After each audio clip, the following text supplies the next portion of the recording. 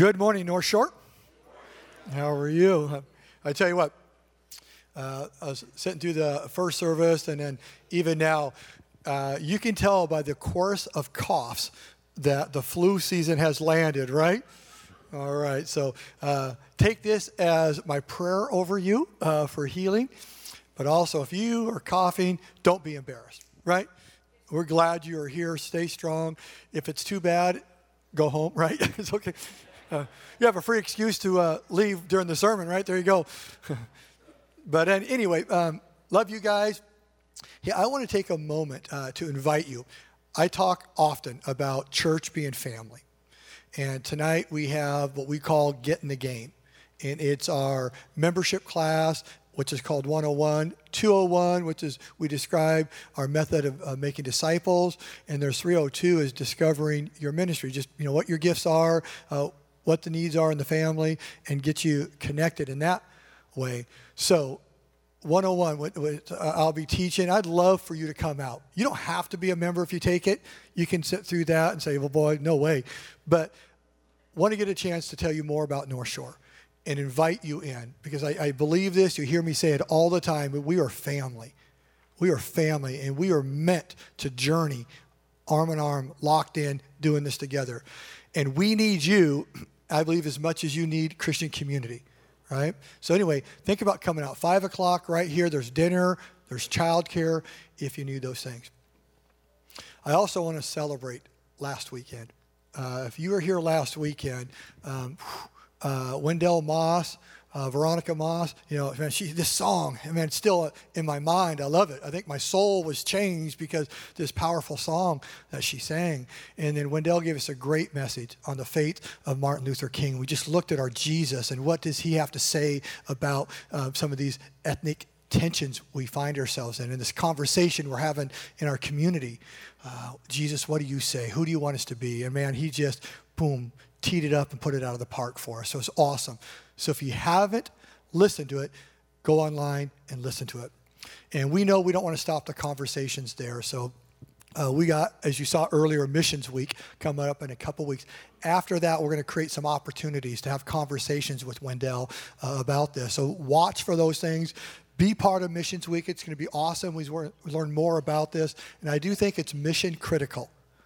If we're going to bring the gospel to our region, learning how to have conversations is important. And Nancy and her team do an amazing job. So be part of that. And I'm really grateful for Wendell. If you need a Bible, slip your hand up. And ushers, they'll get a Bible to you. We're going to be in Philippians this morning. And we're back into our series in Philippians. And Philippians we chose because this is a church that the Apostle Paul has written a letter to. And this is a church that is thriving. It's making incredible impact in the known world at this time. And it's this church that Paul talks about joy. There's 19 references in 4 chapters on joy. So we named this series Real Joy. And the word real because Paul surprises us with how and where joy could be found. So we're going to look at the scripture in Philippians 1, verse 12 and through 18.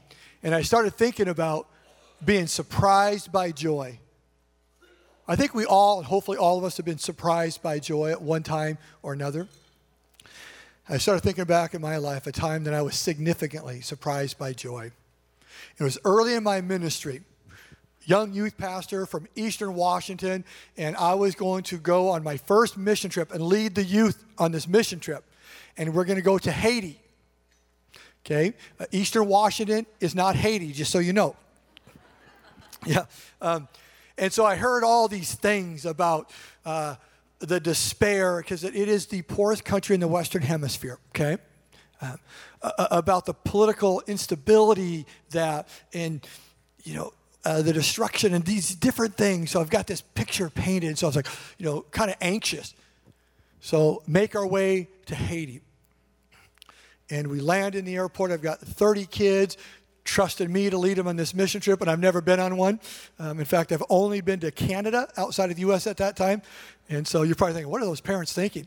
I don't know either. But off we go.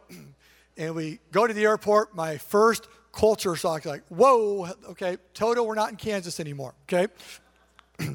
And we go there and go through Port-au-Prince, the capital. And again, the poverty, the destruction, yes, your eyes see that. And you're going through that. You see the struggle, okay? It's very, very apparent. But there's something else. I mean, I knew I was going to this country where there's some of the most beautiful people in the world resided. I heard about that. And so that's proven to be true. There's these beautiful people. But there's something I didn't expect. And it's smiles. It's these smiles. Everybody's smiling. Everybody's laughing. And I'm thinking, wait, you are right in the middle of struggle. And there's smiles from these beautiful people. And so over those 10 days of being there, God taught me more than I think I brought there as I learned about these smiles and where they came from. And Paul does the same things in Philippians. He's going to surprise these Philippians by him finding joy in the struggle. So let's pray. Father God, as we enter your word, we ask that you'd speak to us. Reveal to each one of us that which we need to hear. And your Holy Spirit knows that. So I pray you'd give our ears clarity, give my voice clarity to speak your word, but allow it to do its powerful work in each one of our lives. Because we believe this, that we are going to encounter you, God, and we don't want to stay the same. We want you to transform us, to change us. So we offer our heart, our mind, our soul, open-handed to you. Do your good work in us. In Jesus' name we pray. Amen. So let's look at the joy and the struggle. Philippians 1, verses 12 through 18. Excuse me. Verse 12. We're going to see Paul has joy in the pain. Well, that's good. This is my lovely wife. Thank you. There you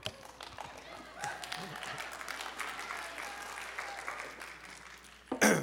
I always wonder this, right? Because I love the worship. But guess what? When you do it and then you speak, and your voice is just gone by the time you get here. But I can't not sing. I try to actually just mouth the words and they still bubble out.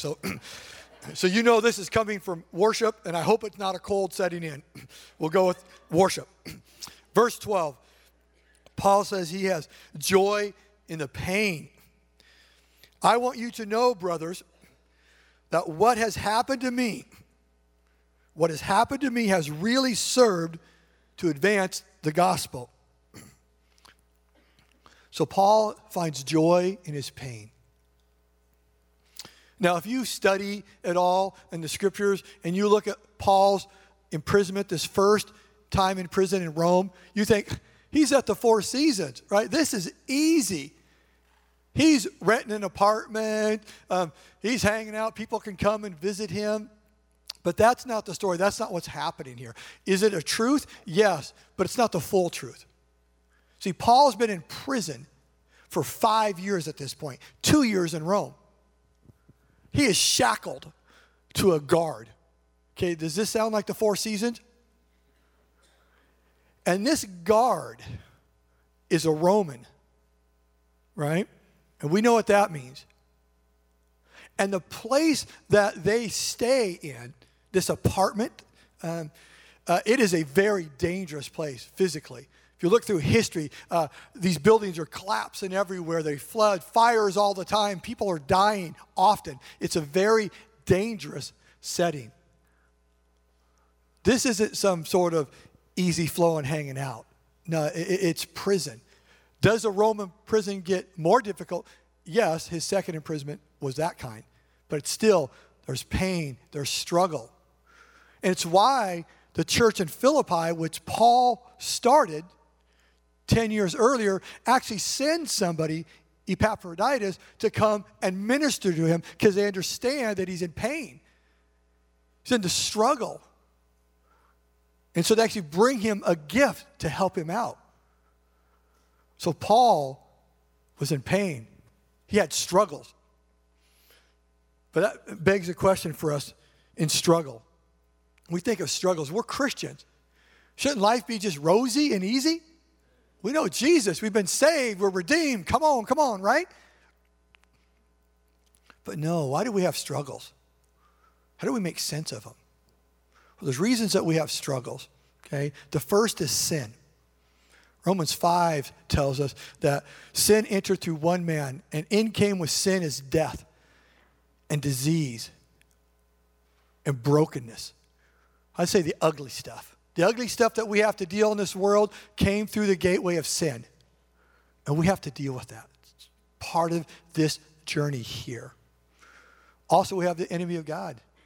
1 Peter tells us that he's like a prowling lion looking for someone to devour, because what the enemy of God wants to do, Satan, he wants to trip us up. He wants to twist things for us so that we will get off mission and not impact the world for Jesus Christ. So he's always trying to get there. He doesn't have absolute power. God has that. But he roams around a little bit and tries to throw little hurdles in our way. There's also something called the reaping and sowing principle, Galatians 6:7. Okay, what that means is there's consequences. That which you do, there's consequences. Generally, if you do good, you're going to get good. If you do bad, you're going to get bad. And a lot of struggles are because of this reaping and sowing principle. Now, I learned kind of a little thing through being a boat owner, okay? So I sold my boat in 1 year, right? Not a boat owner anymore, okay? And so I learned something being a boat owner. Something called, they call it the stupid tax, okay? Has anyone heard of the stupid tax? Okay, yeah, I see some heads nodding. The heads nodding, those are the boat owners, okay? And here's the stupid tax, okay? When you do something stupid on your boat, it's going to cost you a lot of money. And nothing is cheap on a boat, right? And so, messed up there? Okay, that would be $500. Well, sorry. And I started finding out, well, that's a stupid tax. You do something stupid, guess what? You got to pay this tax. Life's that way too, right? You go outside of the law of God, the pattern of God, and the things that Jesus says, and there are consequences that we have to reap, and we have to live with those things. And struggles come that way from our choices, but struggles sometimes come from God's choices. James 1 talks about when trials come your way, they're sent by God, right, to grow us, to stretch us, to strengthen us, to mature us so that we are equipped to do God's work. So God sends struggles for us. And here's the thing in struggles, oftentimes we don't know why we're in it while we're in it. Hindsight's 20/20 in most struggles. Some of them you can figure out real quick. Some of them you just don't know. So what does Paul do with his struggle? Well, he introduces the Philippians to a paradox. Okay, what a paradox is are two truths that don't seem to go together. They don't make sense, seem contradictory. In the book of Colossians, which is another letter Paul wrote from this same time in prison, he says this, "Now I rejoice in my sufferings. I have joy in my pain." That's a paradox. Doesn't make any sense, does it? And that's why Paul sends this letter back to him. He says, I've got to tell you something. You're worried about me. You know I'm in pain and I'm struggling. But I want to tell you, I'm good. I'm good. I'm okay. And this little section of Scripture, it's Paul blowing our minds with this paradox that he has joy in the pain, joy in his suffering. Well, how does he get there? Because Paul has a preoccupation. He has a preoccupation, a single-mindedness, a focus on one thing, and that is the gospel advancing. It's the gospel of Jesus Christ. His eyes are on Jesus. He is focused on Jesus. No matter what's going on around him, he is tuned in to the one thing, and that's the gospel of Jesus Christ. Now, his eyes are not off what he's going through. No, he's not dumb. He understands this isn't fun. The Romans have me. I got some dude shackled to me. Right? So he doesn't ignore it. What he is he's focused. Eyes on Jesus. The one thing. If you've talked to me in the last 3 weeks, I've had lots of conversations in the last couple of months. You're going to hear the same thing. I should ask you, but I won't because I haven't told enough of you yet. But you're going to hear this. Come up, we talk, you tell me, and I always reply, eyes on Jesus. Eyes on Jesus. I hope every single one of you, well, now you just did, but hear it from me personally. Eyes on Jesus. The journey in your life, my life, and for North Shore Christian Church, right? It's one focus we're going to have. Eyes on Jesus. Eyes on Jesus. Well, I saw experience a perfect example of somebody walking this out. When I was a youth pastor, I had a helper, a volunteer named Gary. Well, Gary, years before that, was a member, actually the president of what we call a 1% motorcycle gang. Right? A very, very violent one. If I said the name, you'd know it, but I'm not going to. And he did 4 long stints in prisons for different crimes of violence and illegal activity. On the 4th stint, he met Jesus Christ in prison. His life totally transformed. And then some years later is when we met. And he volunteered and started helping me in the youth group. And so we journeyed life together. Gary's an amazing man, a big, big man. And Gary was diagnosed with cancer sometime later. It was terminal. And so we walked out and we journeyed together. And toward the end of that time, Sandy and I and the kids, we were up there helping with his yards, mowing and all that stuff and picking up. And he was out in the yard trying to just thank the kids and stuff like that. And he says, hey, man, I need to go in and lay down. He put his hospital bed in the living room. So I grabbed him. This monster of a man was just a fraction of that. So I grab him, his arms around him, we're going in. So we get into the house, and he looks at me. He goes, brother, this is the hardest ride I've ever been on. I said, yeah. And then something happened. A smile comes on his face. And he's in a lot of pain. He says, I lived for Christ. And now I'm going to die for Christ. Right? That's what Paul's doing here. That he brought purpose into his struggle, purpose into his pain. Not, I'm glad I'm in prison.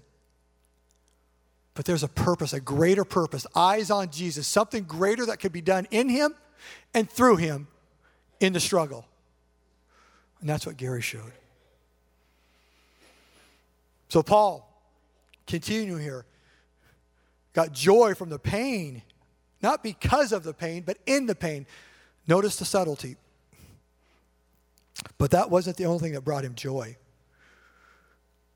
He found joy in the progress of the gospel. Verse 13, so that it has become known throughout the whole imperial guard and to all the rest that my imprisonment is for Christ. And most of the brothers, having become confident in the Lord by my imprisonment, are more bold to speak the word without fear. So this gospel has progressed. It's become known of what's going on. That Paul is there because of Christ. It's become known to the non-believers, to these imperial guards.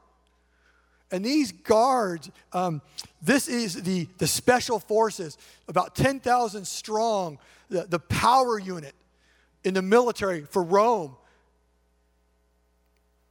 And in a lot of times in history, this group was more powerful than the emperor. So these were the scary, scary people. And Paul was shackled to one of them every day. And they were around. And because Paul lived for Jesus, eyes on Jesus in this struggle, they became aware that he's not here for criminal reasons. He's here because of Christ. He's serving this Jesus, this man from Nazarene, this little small group of people, and wow, look at this. So they became aware of Jesus because of Paul's faithfulness. And you're going to learn later in the book of Philippians that some of them became Christians. They accepted Jesus because of his faithfulness. I was reflecting on this week. I don't know if it's a good illustration, but it's an example you might grab. Tim Tebow. Most of you know Tim Tebow? Okay. Tim Tebow was a football player, played in college, won the Heisman Trophy, had horrible quarterback mechanics. Okay. Could barely get out into the NFL, right? And just kind of sputtered around, ended up getting drafted by a team, and it was lots of things. So a little bit of the laughing stock of football, if you would, for a while. And then everybody that could got hurt, and the team was really bad, and so they put Tim Tebow in. And the team started winning. And as an ex-football coach, it wasn't pretty, just so you know. It was not pretty at all, but it was powerful. And something you might remember is every time the camera went on Tim Tebow that he wasn't, playing, he was on a knee, right? The Tebow prayer, you know what I'm talking about? And the world started talking about Jesus. They became aware. Why is he playing? Because whether he won or lost through an interception or not, everybody complained. It's about Jesus. Not one person that glanced Tim Tebow's way was confused at all of why he was doing and who he was. It was because of Jesus. And I believe people probably came to know Jesus because of that. I know as a believer, it was impacting. And I think that's what happened to the guards, even non-believers. But there's impact with believers as well. The brothers in the area were impacted. They watched Paul living out his faith. Man, you're up there in the palace. You're impacting Rome. Come on now. Then maybe I can do something. Maybe I can share with my neighbor. Maybe I should be just a little more bold. If you're willing to do that, I'm in. Because when people in any situation, let alone struggles, start living for Jesus, eyes on Jesus, it's contagious. We've all been there. You go in there. You go to that hospital room. You grab that hand, and all of a sudden those eyes open up, and they're fragile, and they're weak. And what they say is, I'm doing it for Jesus. Man, doesn't it impact you? All of a sudden you're not such a scared little guy going out to share Jesus with people and walking the faith out. If they can do it then I can do it in this situation. It's contagious. When someone points to Jesus, we love it. So that's what's happening, man. This gospel is progressing, and it's powerful, and there's movement. So the question is, how do we learn how Paul did this? How did he move from this place of pain, struggle, for it wouldn't defeat us, but it actually progressed the gospel further? We see a couple things he did. First of all, he stepped in. Did you know Paul volunteered, basically, to go to Rome and Jerusalem? They're after him. He was warned, don't go to Jerusalem. That's where he was arrested 5 years earlier and brought through prison. Paul said, no, I'm going. Because he wanted to go preach in Rome. And he knew he was a Roman citizen. So I went down there that they wanted to tear him apart like a pack of wild animals. They're so mad of his engagement with what we call the Gentiles.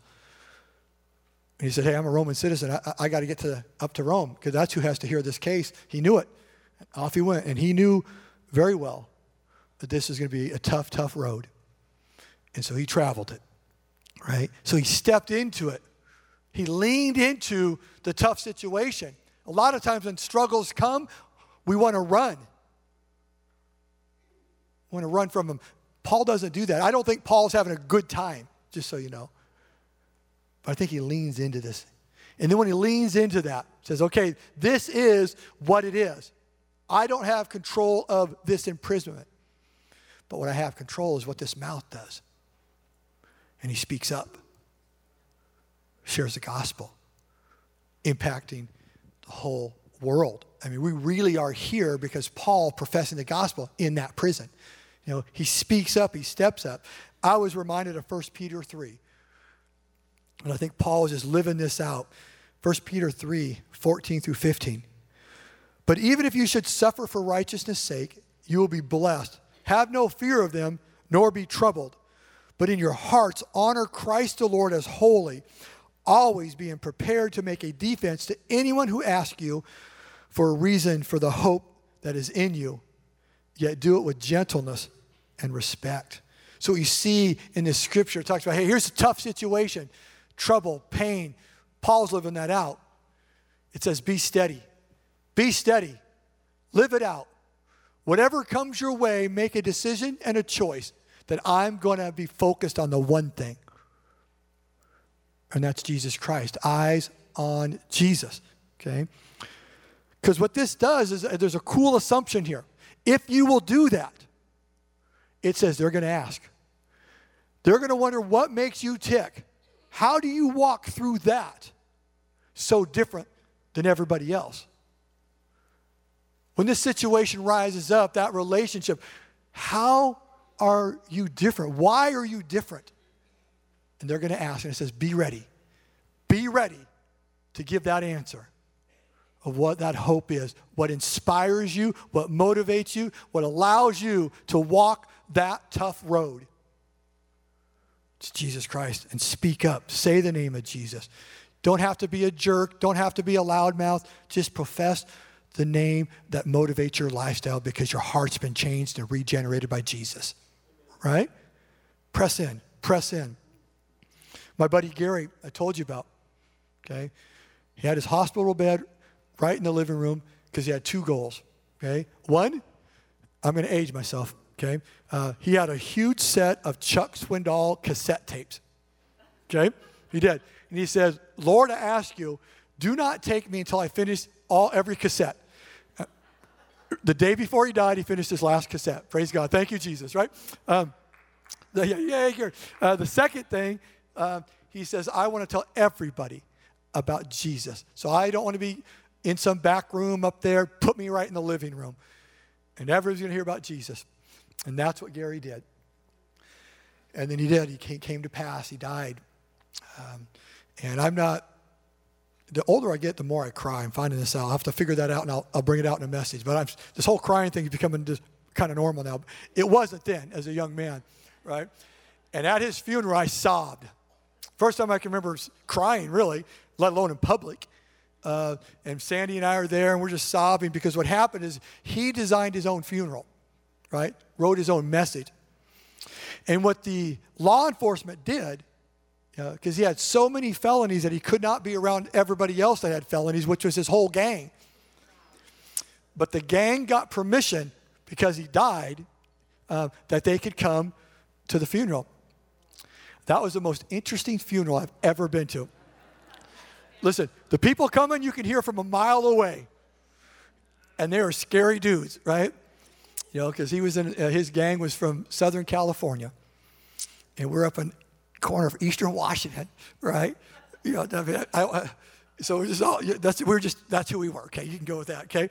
And all of a sudden, these big, gnarly dudes, a lot of them just rumble into that place, take it over, and sit in there. So we're in there. And in his struggle, he starts sharing through his words. His wife's reading it. And I'm not joking you. Revival broke out.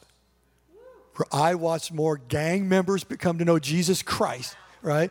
His son, who they've been separated for years because of his rotten lifestyle, would have nothing to do with him, walks up front and accepts Jesus Christ as a Savior right there. I mean, so you're looking at these people, and they're like, did you know he's the sergeant at arms of this gang? Which would mean that's the heavy, the thug, right? That hurts people, and this gang hurt a lot of people. And we saw revival break out because he leaned in to that tough moment. And he said, my eyes are going to be on Jesus. I'm going to die for Christ. And he did it, and he put words to it. And that's powerful. So Paul seems to shift gears here a little bit. But really is this.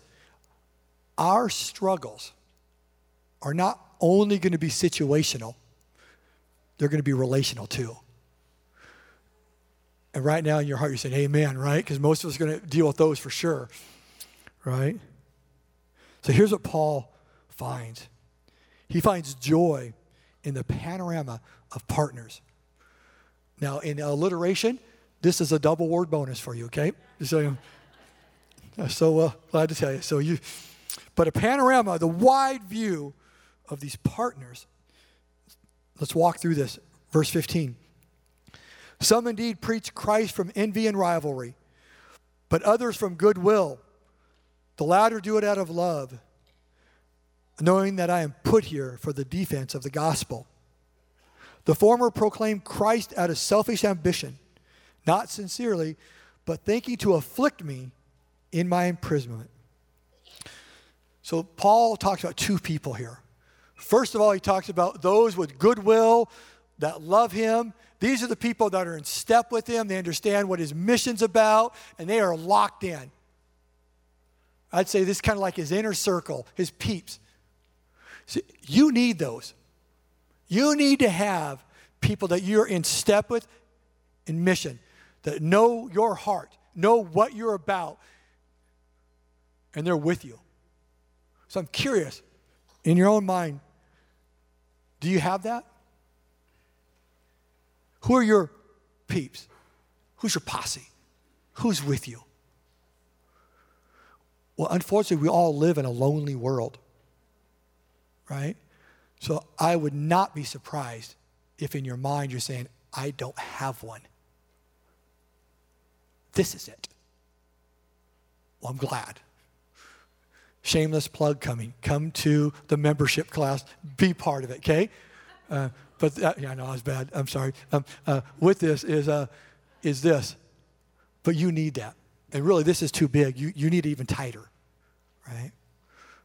Relationship, you need it. So Paul talks about, you've got these good wills, but he brings up somebody else, this panorama, this wide scope of people. And the people that he has tensions with or struggle with, Paul's rivals. And you have to understand this as we walk into this, is these people are preaching the gospel. They're preaching Christ. These are not enemies of Paul. These are friends. You with me? These are friends. These are people that he's, in a sense, on mission with. Now, does he know all of them personally? Probably not, but you get what I mean. They're together, but there's something going on. There's a problem. There's tension. There's struggle because they want to afflict him. Now, why we don't really know, okay, but there's two possible reasons, okay? One is they could be jealous. Paul is in Rome, impacting the whole Roman Empire.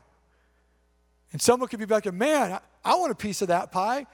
I'm jealous. I wish I was having that much impact and effect, but I'm just little me over here. Look at Paul. And so they get jealous. And so they could be wanting to afflict him out of jealousy. Or it could be the side of selfish ambition, right? Meaning they want a piece of that pie. And so let's get him in trouble and get him out of here. There's another group. Could be mad at his approach. Paul, we got this kind of delicate balance right now in the Roman Empire. These are big, scary, mean people that kill you if they don't like what you're doing. So, Paul, would you dial it down just a little bit? You're going to make them mad. And understand, they are 2 years, I think it is, maybe 2.5 years away from the greatest persecutions that Christians have ever known. It is horrible. If you read it, you can't even believe that it's a human experience and what Christians went through at the hand of Nero, who is the emperor right now. In a couple years, a fire breaks out, blames the Christians, and it gets ugly. Absolutely ugly. So you know that tension is rising. And they're saying, Paul, come on, man, come on. Dial it back. People aren't going to like us. They're going to get mad, and they're going to do this thing. Just chill out. For some reason, there is rivalry there. And it could be a combination of both those things. But I asked myself this question as I was studying the scriptures. Do we have rivalry in our friend group, in our partners on mission? And it took me about 30 seconds. I said, oh, yeah. Hell yeah. No, we have rivalry, okay? We have rivalry in the form of our liturgy. Right? And that's how we practice our faith. Oh, I don't like that song. I don't like, that genre of music. And I don't like that, we don't all read from the same thing. Hey, I don't like that, you know what I mean? ... And again, these come out of my mouth too. Say, we all struggle with this stuff. Right? This liturgy and how we practice our faith creates a tension in us. And I don't like. And it creates this rift, this struggle in the family. Our language is, right? You go up and talk to somebody, and you think, I don't even know what you're talking about. Do we believe in the same Jesus? I don't get that. And you get this huge thing of how we speak, how we even, interact with our scriptures, and how we love our Jesus. Again, these aren't enemies. In our lifestyle, right? Oh, man. Well, I don't do that. Well, I do that. And I really saw this, and it's probably an example I shouldn't use, but I'm going anyway, is this, this is my third church I've worked in. So my first church, when I got hired, I had to sign a 15-page document on moral conduct. I mean, it's like, I really don't think Jesus would have qualified to work at this church, just so you know. And I'm far enough removed now, I might have lied a little, right? But here's the deal, okay? To sign up to be part of this thing, and then every volunteer had to do this.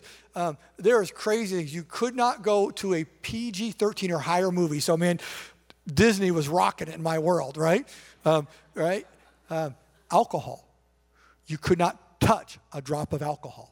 None. So, okay, good. It's all about Jesus. We're rolling, right? Well, then I get my next job, right, up at Orcas Island. And I roll in there, and we have the first staff meeting. And so we roll in there, and it's a margarita night. I'm not even joking you. There's blenders everywhere, and everyone's hooting and hollering. I'm thinking, man, okay, Lord, that back to it, man, Toto, you are not in Kansas, okay? And of course, you're sitting there saying, what do I do, right? Yeah, and I love to say in North Shore there's a blend and a wonderful of that. But you understand that to one people group, that lifestyle is that's a violation. That's a violation of the gospel, and it creates a rift. Other people say, hey, come on, you prude. What are you doing adding to the law? You know what I mean? I'm not even telling you right now what's right or wrong. I'm just telling you understand the tension. And the list is long. The list is long. And we all have it. It's called sacred cows we have. And it creates rivalries within us. So what does Paul say? Why does he put this in this letter? He's making a strong statement to them to fight for relationship. That's why this is here. Fight for relationship. Now understand this. As we talk about this, Paul is not saying being soft on the gospel. Galatians 1, you mess with the gospel, you bring heresy, he throws it down. It's time, right? He makes a strong stand for the truth of the gospel of Jesus Christ. This is not what he's talking about at all here. What he's talking about is brothers living in unity. And where did he learn it? He learned it from Jesus. God came to earth. Jesus. And then he started public ministry with his baptism. And then he went and he grabbed 12 guys and called them together to start the Christian movement, right? To establish it. Those 12 guys couldn't be any more different. I mean, you talk about a diverse group. I mean, politically, their personalities, the way they practice their faith, just different. Social, economical, they're just different. And Jesus calls them together, and then he fights for their unity all through it, to the place that is prayer in the Garden of Gethsemane. In John 17, he prays for their unity. Fight for relationships was the message of Jesus. Here at North Shore, we practice that. That is our intent, and that is our goal, and what we're coming off of what we see in Romans 14, this call to us to love one another and be unified.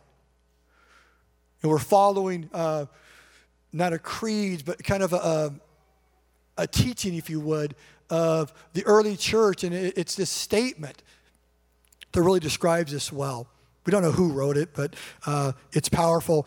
And it says this about doctrinal things and our practices in faith. It says, in the essentials, unity. The essentials, salvation things, heaven and earth conversations, unity, locked in together.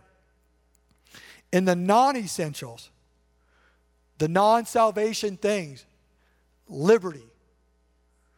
I mean, are those conversations we have in the non-essentials important? You better believe it. But what you do there is you don't draw a sword. You pull up a chair and say, let's talk. Let's talk. I love you. I don't agree with this. I practice this. Here's why I practice this. You practice that way? Let me listen to you. Let me learn from you. Let's do this. And when we're done, let's stand up, shake hands, because we got something to go do together. It's not fighting about the color of the carpet. Right? Right? You with me? Come on, church. And it says, in all things, in everything, charity or love. Everything, love. You know, it's interesting. Again, something I might be embarrassed, but I got to tell you, okay? This is like some sort of truth serum or something. Is this. When I took the job at North Shore Christian Church, I had no idea what Christian Church was. I thought it was just a name of, oh, you're Christians in your church? Oh, that's cool. It's easy. Got it. Okay? I heard about Overlake Christian Church that planted this, and, but, I didn't know because the Christian church movement, as it's called, isn't significant in the West Coast.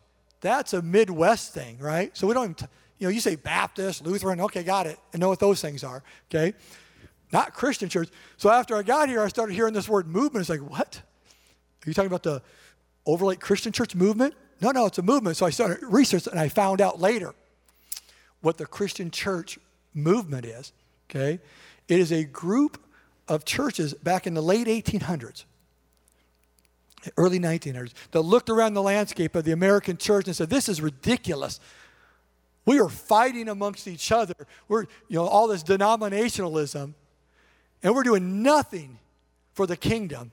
We're losing ground. So guess what? We're scrapping that. We're going to get back. We're going to restore what the focus was at the beginning, that it's about Jesus Christ, it's about his word, and about the mission. Let's go. And so a group of people got together and said, we're not going to call ourselves a denomination. We're going to use biblical terms to name our churches. That's why it's Christian and church, because you can find that in the Bible. Okay? It is true. And then North Shore is part of a wing of that called the Independent Christian Church, which their main focus, okay, is the restorative, but the unity aspect, because they're going to restore the church's original purpose, right? That's what the restoration movement is, if you ever studied this. North Shore and the Independent Christian Church is about the unity. So a core value, when you see North Shore Christian Church, okay, you write underneath that unity for the mission of Jesus. Eyes on Jesus. That's what this place is about. You're going to walk around this building and you're going to be blown away by different Christian beliefs and things and different doctrines and preferences and all that stuff. And here, ready? As it should be. If you hear heresy and false teaching, well, by all means, you have a conversation. You take a stand. But when someone's just processing something, grab a chair, sit down, love them, talk to them. And that's what Paul's getting at, this fight for relationships, because we are stronger together. See, there is a world going to hell without Jesus. God has poured into and empowered through the Holy Spirit an army. And in this sphere of influence, it's called North Shore Christian Church. And he says, church, I need you to be together. Because what happens is the Christian army spends times with all the infighting. We don't actually wage war with the gospel out there. We fight over what, color the carpet is, or the song selection, or whatever, right? And we never engage the world with the message of Jesus that they desperately need. And we desperately need to be giving it out because it's life-giving to us as well. All right? So where does Paul land this thing? He lands it right back, what he already talked about, single focus. And again, the solution's the same, eyes on Jesus. Verse 18, he has joy in the proclamation. What then, he says? Only that in every way, whether in pretense or in truth, Christ is proclaimed. And in that, I rejoice. What he's saying this, and this is a powerful way. He says, and I like some of the translations of this, it's a little cleaner. Either way, as I look at these things, either way, I have joy because it's of gospel focus. This is a powerful moment. I'm going to invite the worship team to make their way up here. But this is a powerful moment for Paul. He's saying, here's my heart. Either way is Paul's confession of his one focus. It's about Jesus. Either way, I'm telling you that there's one answer. So in all things, there's one thing, one answer, and that is the gospel of Jesus Christ. With every question we have, the answer is Jesus. Jesus is a hope for all humanity in all arenas, in all places. I think Paul understands what he penned in 1 Corinthians 5:17. That the old is gone, the new has come. We are new creations. Everything is made new by the power of the gospel, the power of the resurrection in our life. We're given a new heart, a new mind, new eyes, new ears. We're given a new hope. This is not our home. This is not our home, folks. We are here for mission. So whatever struggle, whatever thing you find yourself in, for whatever reason you find yourself in it, the one thing is the answer because you're living for your true home. And that's heaven, eternity with Jesus. And so we have the privilege and the opportunity to live heaven out here and then give it out here. And God called people into him, right? That's the power of the gospel. Eyes focused. So we're going to sing right now, Christ alone. Eyes on Jesus. And I want you to join me in everything going forward, North Shore. Everything. We'll talk about a million things, but our conclusion's always the same. Eyes on Jesus. Eyes on Jesus. This is going to be a Jesus thing, and he's going to use us to change this reason all over here. Snohomish County, wherever God has us. God's going to do a great work because we're going to have our eyes on Jesus. We're not going to play church. But as we sing this and we talk about these things, I understand that I'm talking to a people group and myself. This is a tough week. Man, you talk about a message that was just ringing in my mind as I was anguishing over some church stuff going on. I was like, Lord, what do I do? And guess what he said? Hey, you know that message you're getting ready for? Why don't you listen to yourself for a second? Right? Yeah, come on. He says, Scott, eyes on Jesus. Don't underestimate the gospel at work because it's about Christ alone. Okay? So whether your struggle today is physical, maybe you're in that spot, it's just, scary, whatever. The answer is the gospel. So I'd ask you, where do you need the gospel? Where do you need Christ to work in that? And we're going to have a time of prayer and processing because that's what family does. We are a house of prayer because we believe God does a great work. Maybe your situation is relational. Maybe it's just that thing that just doesn't seem to be working out. There's just a tension. That marriage just won't feel like it's going to heal. Where do you need Jesus? Where do you need gospel power? Step into it. And it could be lots of situations. Where do you need Christ? Where do you need the gospel's power? Now, you might be somebody as you hear this you say, it's not Christ alone I'm thinking about. I don't have Christ at all. And what he calls you, the very first step is for you is to understand the power of this resurrection, to allow him to come into your heart and your life and restore you into who he created you to be. And that's where the power of the resurrection, of the cross, works in our lives. We say, I am a sinner. I am away from you, God. Forgive me. And he accepts that. Romans 10 says, believe in your heart, confess with your mouth that he is Lord, and you shall be saved. And that's the start. And I pray, and I actually beg you, because of my own transformation by this gospel of Jesus Christ, do not wait another second. Don't let pride, embarrassment, you come up. I'll be right down here. There'll be people up here. You come pray. You say, God, I want you to my life by faith. Don't waste. Because it's in Christ alone, everything. So church, North Shore, let's set our eyes on Jesus. Ministry team, come up and we'll be ready to pray. Eyes on Jesus, North Shore.